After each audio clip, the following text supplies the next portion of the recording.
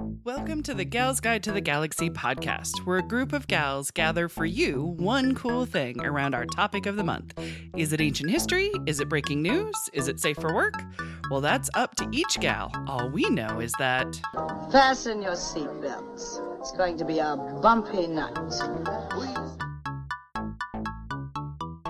Hello and welcome back to Gals Guide to the Galaxy podcast. We are so happy to be back from break and start season 2.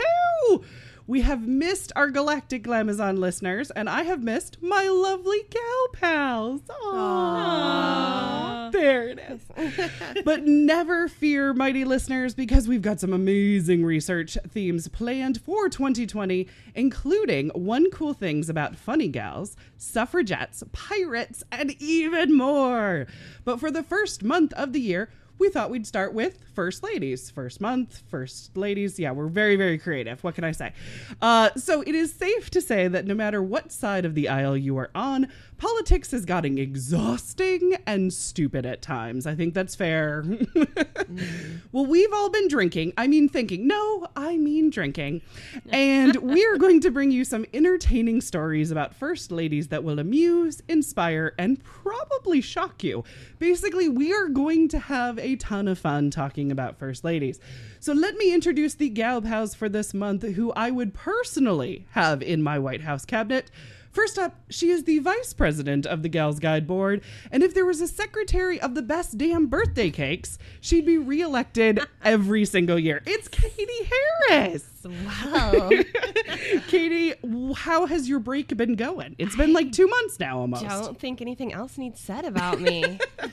That's right. The secretary of the best damn birthday cake. President, secretary of birthday cakes. Exactly. Yeah. No, things have been going well. Happy to have the holidays behind me, even though it was great fun and I loved seeing everyone. Ready to focus on 2020. Woo! New year, new goals. Exactly. I'm excited. It's going to be awesome. I love it. So next up, she is the board secretary of Gals Guide. And if there was a director of badass women artists, she'd run it. That's right. It's Bonnie Fillinsworth. That's right. So Bonnie, what have you been doing with your time off? I finally finished that freaking calendar. Yes! And I love it. And I can't wait until, well, actually, it's now by the time the podcast records. I can't wait till now to have it on my wall. Yeah. Yeah, so women's history calendars are available in my Etsy shop since it's 2020 and the anniversary of the passing of the 19th Amendment. They are suffrage themed. Yes. So there's extra suffrage goodies in there, as long as the usual awesomeness. 2020, this time, extra suffrage. Yes. I love mine. It's gorgeous. Go buy it, everybody. Sweet. All right. Well, next up is a longtime listener to the show and a regular when we had in-person meetings, which now feels like forever ago. She loves rum, women's history, and so she's a perfect candidate for this show. It is Debbie Sponsler.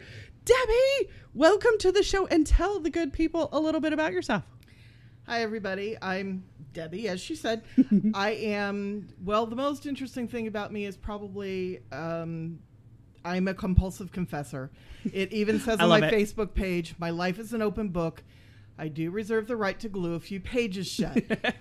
But I have learned that it's better just to tell the truth about yourself and not lie, because then you don't have to remember who learned what about you. There you go. So. Easier. Absolutely easier. Absolutely. I completely agree. I love it. And thank you for being here. 2020 is going to be great because you're here. As for me, I am Dr. Leah Leach. I am the president of the Gals Guide board. And I've been trying to take December off. I tried. It was I wrote it down on my planner, but I didn't do it. So I'm really excited because if we can get funding, we are looking to host a month-long celebration during Women's History Month in March with a pop-up library. Basically going to kind of test our idea and see what works and see what we love about it, see what people love about it. We also have some really cool rewards on our crowdfunder. My favorite one mostly because you're listening to a podcast, is one of our rewards is a secret podcast episode. We're calling it The Hidden Figure. And for $20, you get access to an episode that is made just for the backers. And who knows what craziness we'll actually talk about. I mean, maybe we'll get a drunk dream interpreter to sit down with Katie. Maybe. Anything could happen. We don't know. One thing is for sure, you will not hear it unless you are a backer. So if you haven't donated yet to the Gals Guide Women's History Library pop-up, go to galsguide.org. It has a link directly to our campaign, and it's really, really cool. We try to have some awesome stuff. So, okay. Let's talk about the first ladies of the United States, or the FLOTUSes. The FLOTUSes? It's got to be the S, because it's the, yeah. All of those feel creepy. They really do. Yeah. They really do. Anything with flow, I think, in the title. Flows. It does flows. I see what you did there. So some brief foundation knowledge here to kind of set the tone. There have been 46 different first ladies. Now compare that to 44 different presidents. Now, if you're like, wait, Leah, you have forgotten about Orange 45. I say, first of all, how can you? And second of all, I wish. But the truth is Grover Cleveland was the president twice. That is why there is only 44. Grover Cleveland was the president as the 22nd president and the 24th, right? Now, the reason for 46 different first ladies, and I think if we digged even further, there would probably actually be more than 46. But 2 presidents had wives who died in office and got remarried before the end of their term. But there are stories of first ladies who wanted nothing to do with the role of FLOTUS. So somebody else was given that role. Gals like Margaret Taylor and Bess Truman. There were also gals who were sick, and so they had the title, but they really couldn't serve as first ladies, like Jane Pierce. She suffered from major depression after her son died, and Eliza Johnson, who had tuberculosis the entire time. There were even presidents whose wives who had died before they took office or never married in the first place. In many cases, daughters or even nieces took on the role as first lady. Now, the role of First Lady has been ever evolving. There have been those who set new traditions, like Lucy Hayes, who hosted the first ever Easter egg roll on the White House lawn. But there have been gals like Sarah Polk, who forbid dancing and card playing in the White House. I think her favorite movie would have been Footloose. None of that crazy dancing. I would say that we know the names of all 44 presidents, so it's time to get to know the first ladies. However, I don't think many of us know the names of all the presidents. So we've got a lot of work to do there. I mean, like, I didn't know there was 2 Harrisons. Did you guys know there was 2 Harrisons? Yes. All right. Katie's with me. You should know one. One's from Indies. You should know that one. That's the only one I knew. Also, the shortest is like a month. Oh, is it? Yeah. Oh, is the other one only a month? I mean, I would say that's the reason. That's not the reason. It's just because I don't know my presidents. Just wasn't memorable. I think the other one There's was like that. his grandfather or something. They were related. Great uncle, maybe. Yeah, because I was like, wait a second. There's 2 of them? Oh, wait, they are related. There's 2 Roosevelts too, yes. right? Yes. Yeah. And they're like, of course there is. they're like distant cousins, Yeah. like actually Eleanor and FDR are more related than Theodore Roosevelt and FDR are. Yeah. They were cousins. Yeah. Not that far removed. Exactly. That's the weird facts that I know about first ladies is when incest is best, then I remember. But other than that, It sticks with you. so I am personally excited to learn something new about first ladies because I know I'm lacking in this area. So I am very excited. And who wants to go first? I think I'm the lucky one. Yeah, that's you going are. first. We are being a little organized. A little bit. Right. We're trying a new thing. We're still drinking, but we're trying an organized thing. Right, because we're going to go by the years our ladies were first lady. Yes. Right? Yes. But reversed. So we're going to start with the most recent Yes. and work our way back. That's right. Exactly. And as I have picked Michelle Obama, Yeah, you did.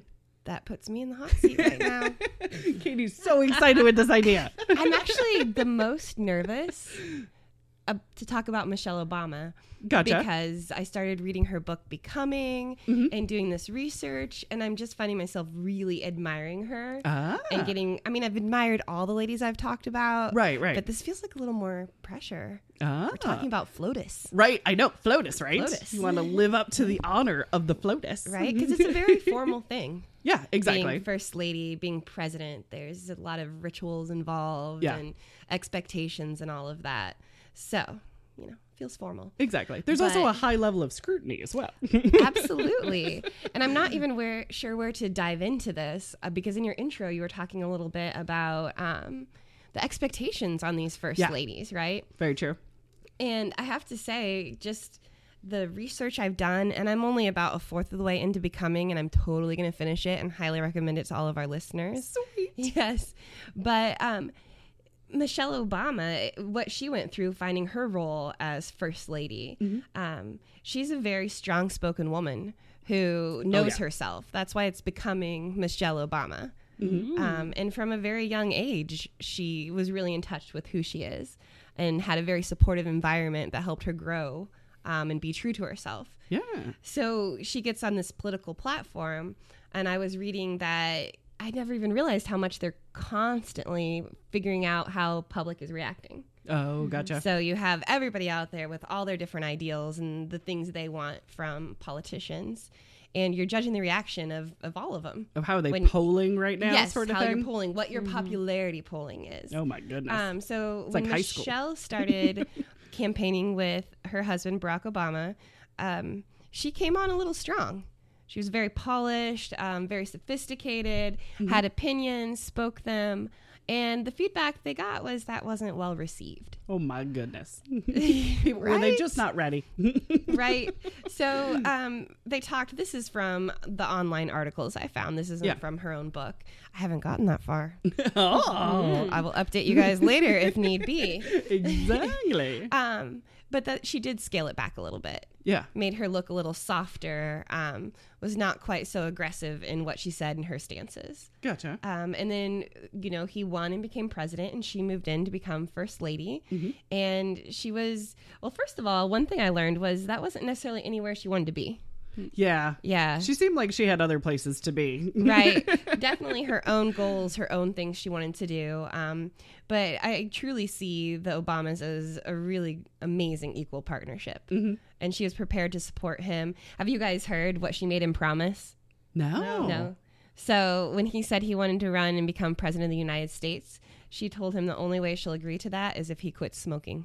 Oh. Yeah. That explains a lot. That is a big ask. I don't think that happened though. No, It didn't? I don't. He sneaked them through at least through his first term. There are pictures. I mean, Oh, he may have really? This explains He why may he's have so stopped by secretive. now, but I know for a while Yeah. He still was. still I mean, smoking. that's a stressful role. Dun, dun. Not that It I'm is. I know, condoning right? anything, Exactly.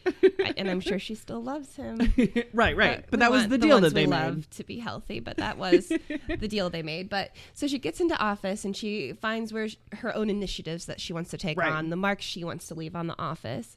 And then she started getting criticism from others that she wasn't being enough of a feminist. She wasn't advocating for women enough. She wasn't, you know what I mean? So You try so hard. it's a hard role because you're getting opposite reviews from each side. Yeah. And, for somebody that's so certain of themselves, I'm sure you get strength from that, but I'm sure it was really tiring. Oh, yeah. I'm sure, knowing who you are and what you want, but then having to, make that fit with the expectations and, And what's polling good. numbers. Right. Yeah. What's good for your husband's career so you can be supportive and It's almost like she's a woman.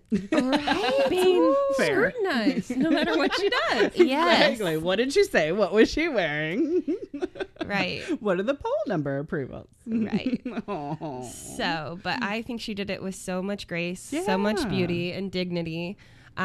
Really, everything I read about her is talking about what an incredible role model she is. Yeah, absolutely. So, and I totally agree with that. So if you don't know a little bit about her background and history, She was born in the 60s. Gotcha. 1964, and she was born in Chicago and lived on and was raised on the south side of Chicago. Gotcha. And this is the part of her book I've read, and I think it's really interesting because I think just on a developmental level, she got to see some interesting dynamics. She talks about how when she first started school in kindergarten, her neighborhood on the south side of Chicago was actually pretty diverse. Cool. She went to school with white kids and kids of Asian descent and other black kids. And in the book, there's a published photo of her in kindergarten, and you see that reflected. Nice. And then by 5th grade, her class was almost all black kids. Ah. Because the South Side was, people were moving out. There was a big scare about, it's going to become dangerous or you don't want to live there. Gotcha. But her family stayed there for a long time. And even when she married her husband, Barack Obama, they moved into the same house she lived in when she was a kid for a while. Oh. So, and she Look at lived that. on in 900 square feet with her parents and her brother on the second story of her, I think a great aunt. Yeah, it was a great aunt's house, great aunt and Gotcha. uncle. Her great aunt did piano lessons. Oh, nice. And I really think through the book, you can see that one of her first things she tackled as a small child, besides reading, which she could do before she even entered school, was learning the piano. Oh, very cool. And it really comes through that she's always been a super driven person. She heard her aunt giving piano lessons for 4 years and decided she was ready to do it. if she could see it, she could Be it, right? And so, Love and she has so many cute stories about how she was so determined and wanted to do so well, and she would challenge her great aunt because her great aunt was very formulaic and is like, we're going to learn this song and then this song. And she's like, well, why do we need to do that? I can skip ahead and do this song because I want to, and I practiced and I worked hard. Right. So you can see these threads throughout it that she's just a very hardworking, dedicated woman. And she's listening too. Yeah. Oh, I And dig it. learning and really absorbing everything. There's so much of her personality is in this book, and I really appreciate that. Nice. So, in fact, the way she was raised, I really think it built her up so much as a person, and I think she really appreciates that and is comes through in the book how much her family helped her become the woman she is today. Yeah. And honestly, I really want her to write a parenting book. Oh, Just that'd be saying. cool. Yeah, I want right? a Michelle Yeah. Obama parenting book. Exactly. Yes. So she always worked really hard in school, made amazing grades, was in gifted classes, and then she went on to Princeton University Oh, and got her wow. undergrad. Look at Yes. that. Her brother went as well. Oh, my goodness. Yeah, and Nice. we're going from neither of her parents were college educated. Right, right. I don't know that she to was, Ivy League. Yeah. Yeah, See? absolutely. And she went to Harvard Law School. Oh, look at that. And then she came back to Chicago and got a job in a law firm, and just really realized she wasn't able to have the impact on society she wanted to. Yeah. Her dad was really active in the Democratic Party in Chicago, and she used to spend her weekends going to house visits with him to see constituents and their concerns and what they need. So she's always been a political person, Yeah, there you go. even just through family. And she knew she wanted to serve people and have a great impact. So she actually moved to a few other positions, some encouraging young people to become politically active and involved. And then also just at a university, kind of a management role there, and also working on community outreach. But then one thing, let's just get gossipy. Yes. One thing I really liked here was when they talked about how she worked at a hospital. But I just loved it because when she worked at the hospital, she had a very executive, fancy, high up position, Ooh. and she was the breadwinner in her family. Oh. She made so much more than her husband, and I just really liked that. It helps. Right? It's nice to see. Exactly. I had that brief time for a while. We had a rule in the house of whoever made more money had to do the laundry. Didn't have to do the laundry. That's what it was. Because I didn't like doing the laundry and I made more money at the time. So it was a really nice rule. Except he makes more money than I do now and I still haven't done the laundry. I know. Everybody has their Well, he's got a specialties, system right? now. He's got a system. He doesn't like the way that I do laundry, so we've been going with that. Smart move. Right? Ooh, here it is. She worked for the University of Chicago Hospitals as an executive director for community affairs. Oh. And then as the vice president for community and external affairs. Oh, very nice. At which point she made pretty much $100,000 more than Barack a year. Oh, look Yeah. at that. Breadwinner. She's a smart woman who has worked so hard. Nice. But then, like I said, it's a partnership between the two of them. So when Yeah. he wanted to run for president, she agreed and supported him through it. And that meant scaling back her work significantly. Right, yeah. Being on the campaign trail with him, making appearances. Yeah. Being part of that process, she really reduced her work by a lot, Right, exactly. almost to being done with it. So after he gets elected, it's time for her to decide, how she'll spend her time in the White House. And one of her first big initiatives was Let's Move. Yeah, I remember the moving campaign. Yeah, health Right. and wellness, and then lunches.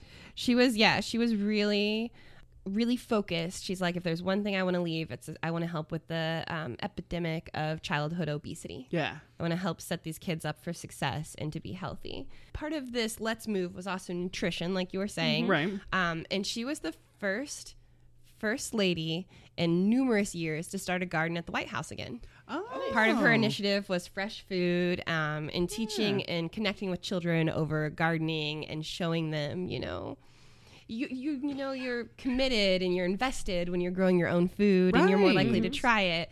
And she saw that and made that part of her campaign as well. Oh, nice. So we'll put it in the show notes. Yes. I'll tell you in the Yes. show notes, which I'm Beautiful. certain you'll read, all of you out there. Everybody reads the show notes. which first lady it was that had the garden, and then it went away, and it was, I think, gone for like 30 years. I mean, that And sounds she about restarted the garden. Oh, I just like neat. gardening too, even though I kill everything. right. But you still try. Gals Guide had a whole month try. focused on gardening, and it was like a ton of fun to actually like explore gardening. It was very much so. So It's she okay. had, Is Debbie dying? Aw. No. Catch your breath. It's that season, right? It The is. Let's Move campaign. Ooh, I'm going to tell you right now.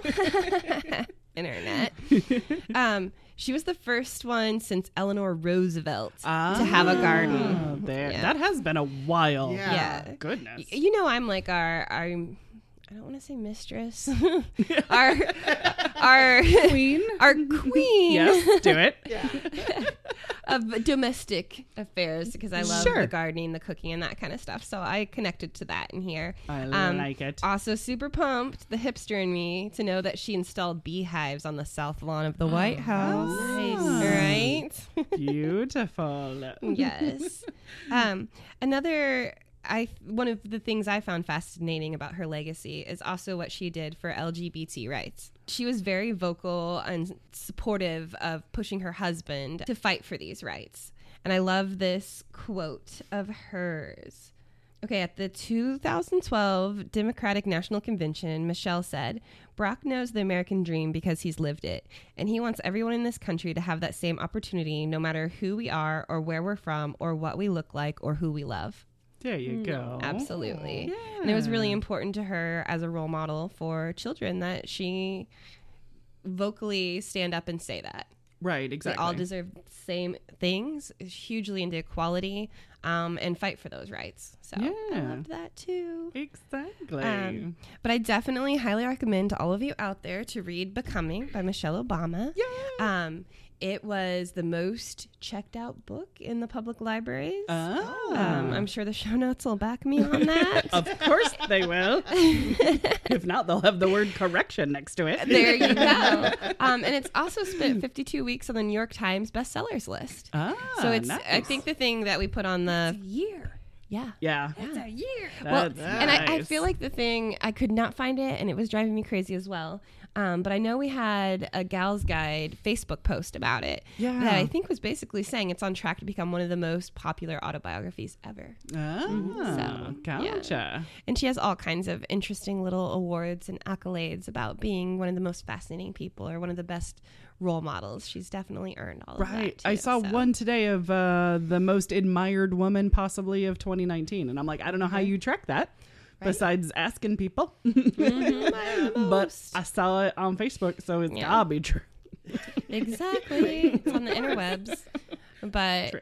yes. So, highly recommend Becoming. I'm about 100 pages into 430 pages. It's been a holiday season, like Right. thing. Yeah. Right. it's But been a time. I fully plan on finishing it. And it's just amazing. And you can check it out during Pop-Up Library Month. Yes. The Gals Exactly. Guide History Crowdfund Library. us. We have 2 copies of it in the Gals Guide Library. Well, right now you have one. Well, one of them's checked out. Done with it. I'm getting it Exactly. finished, guys. So anyway, and I feel like I left out so much. So I just encourage all of you out there to learn about this incredible woman. Well, that wraps it up for us this week. Don't forget to check out our crowdfunder at galsguide.org to help build the first women's history library in the United States. Join us next week as our next gal pal shares her one cool first lady as Gal's Guide to the Galaxy podcast continues. Thanks for listening. For show notes, links, and images from this week's show, visit galsguide.org. Want exclusive stuff like deleted bits and major bloopers? Become a Gals Guide patron today. Thanks for listening.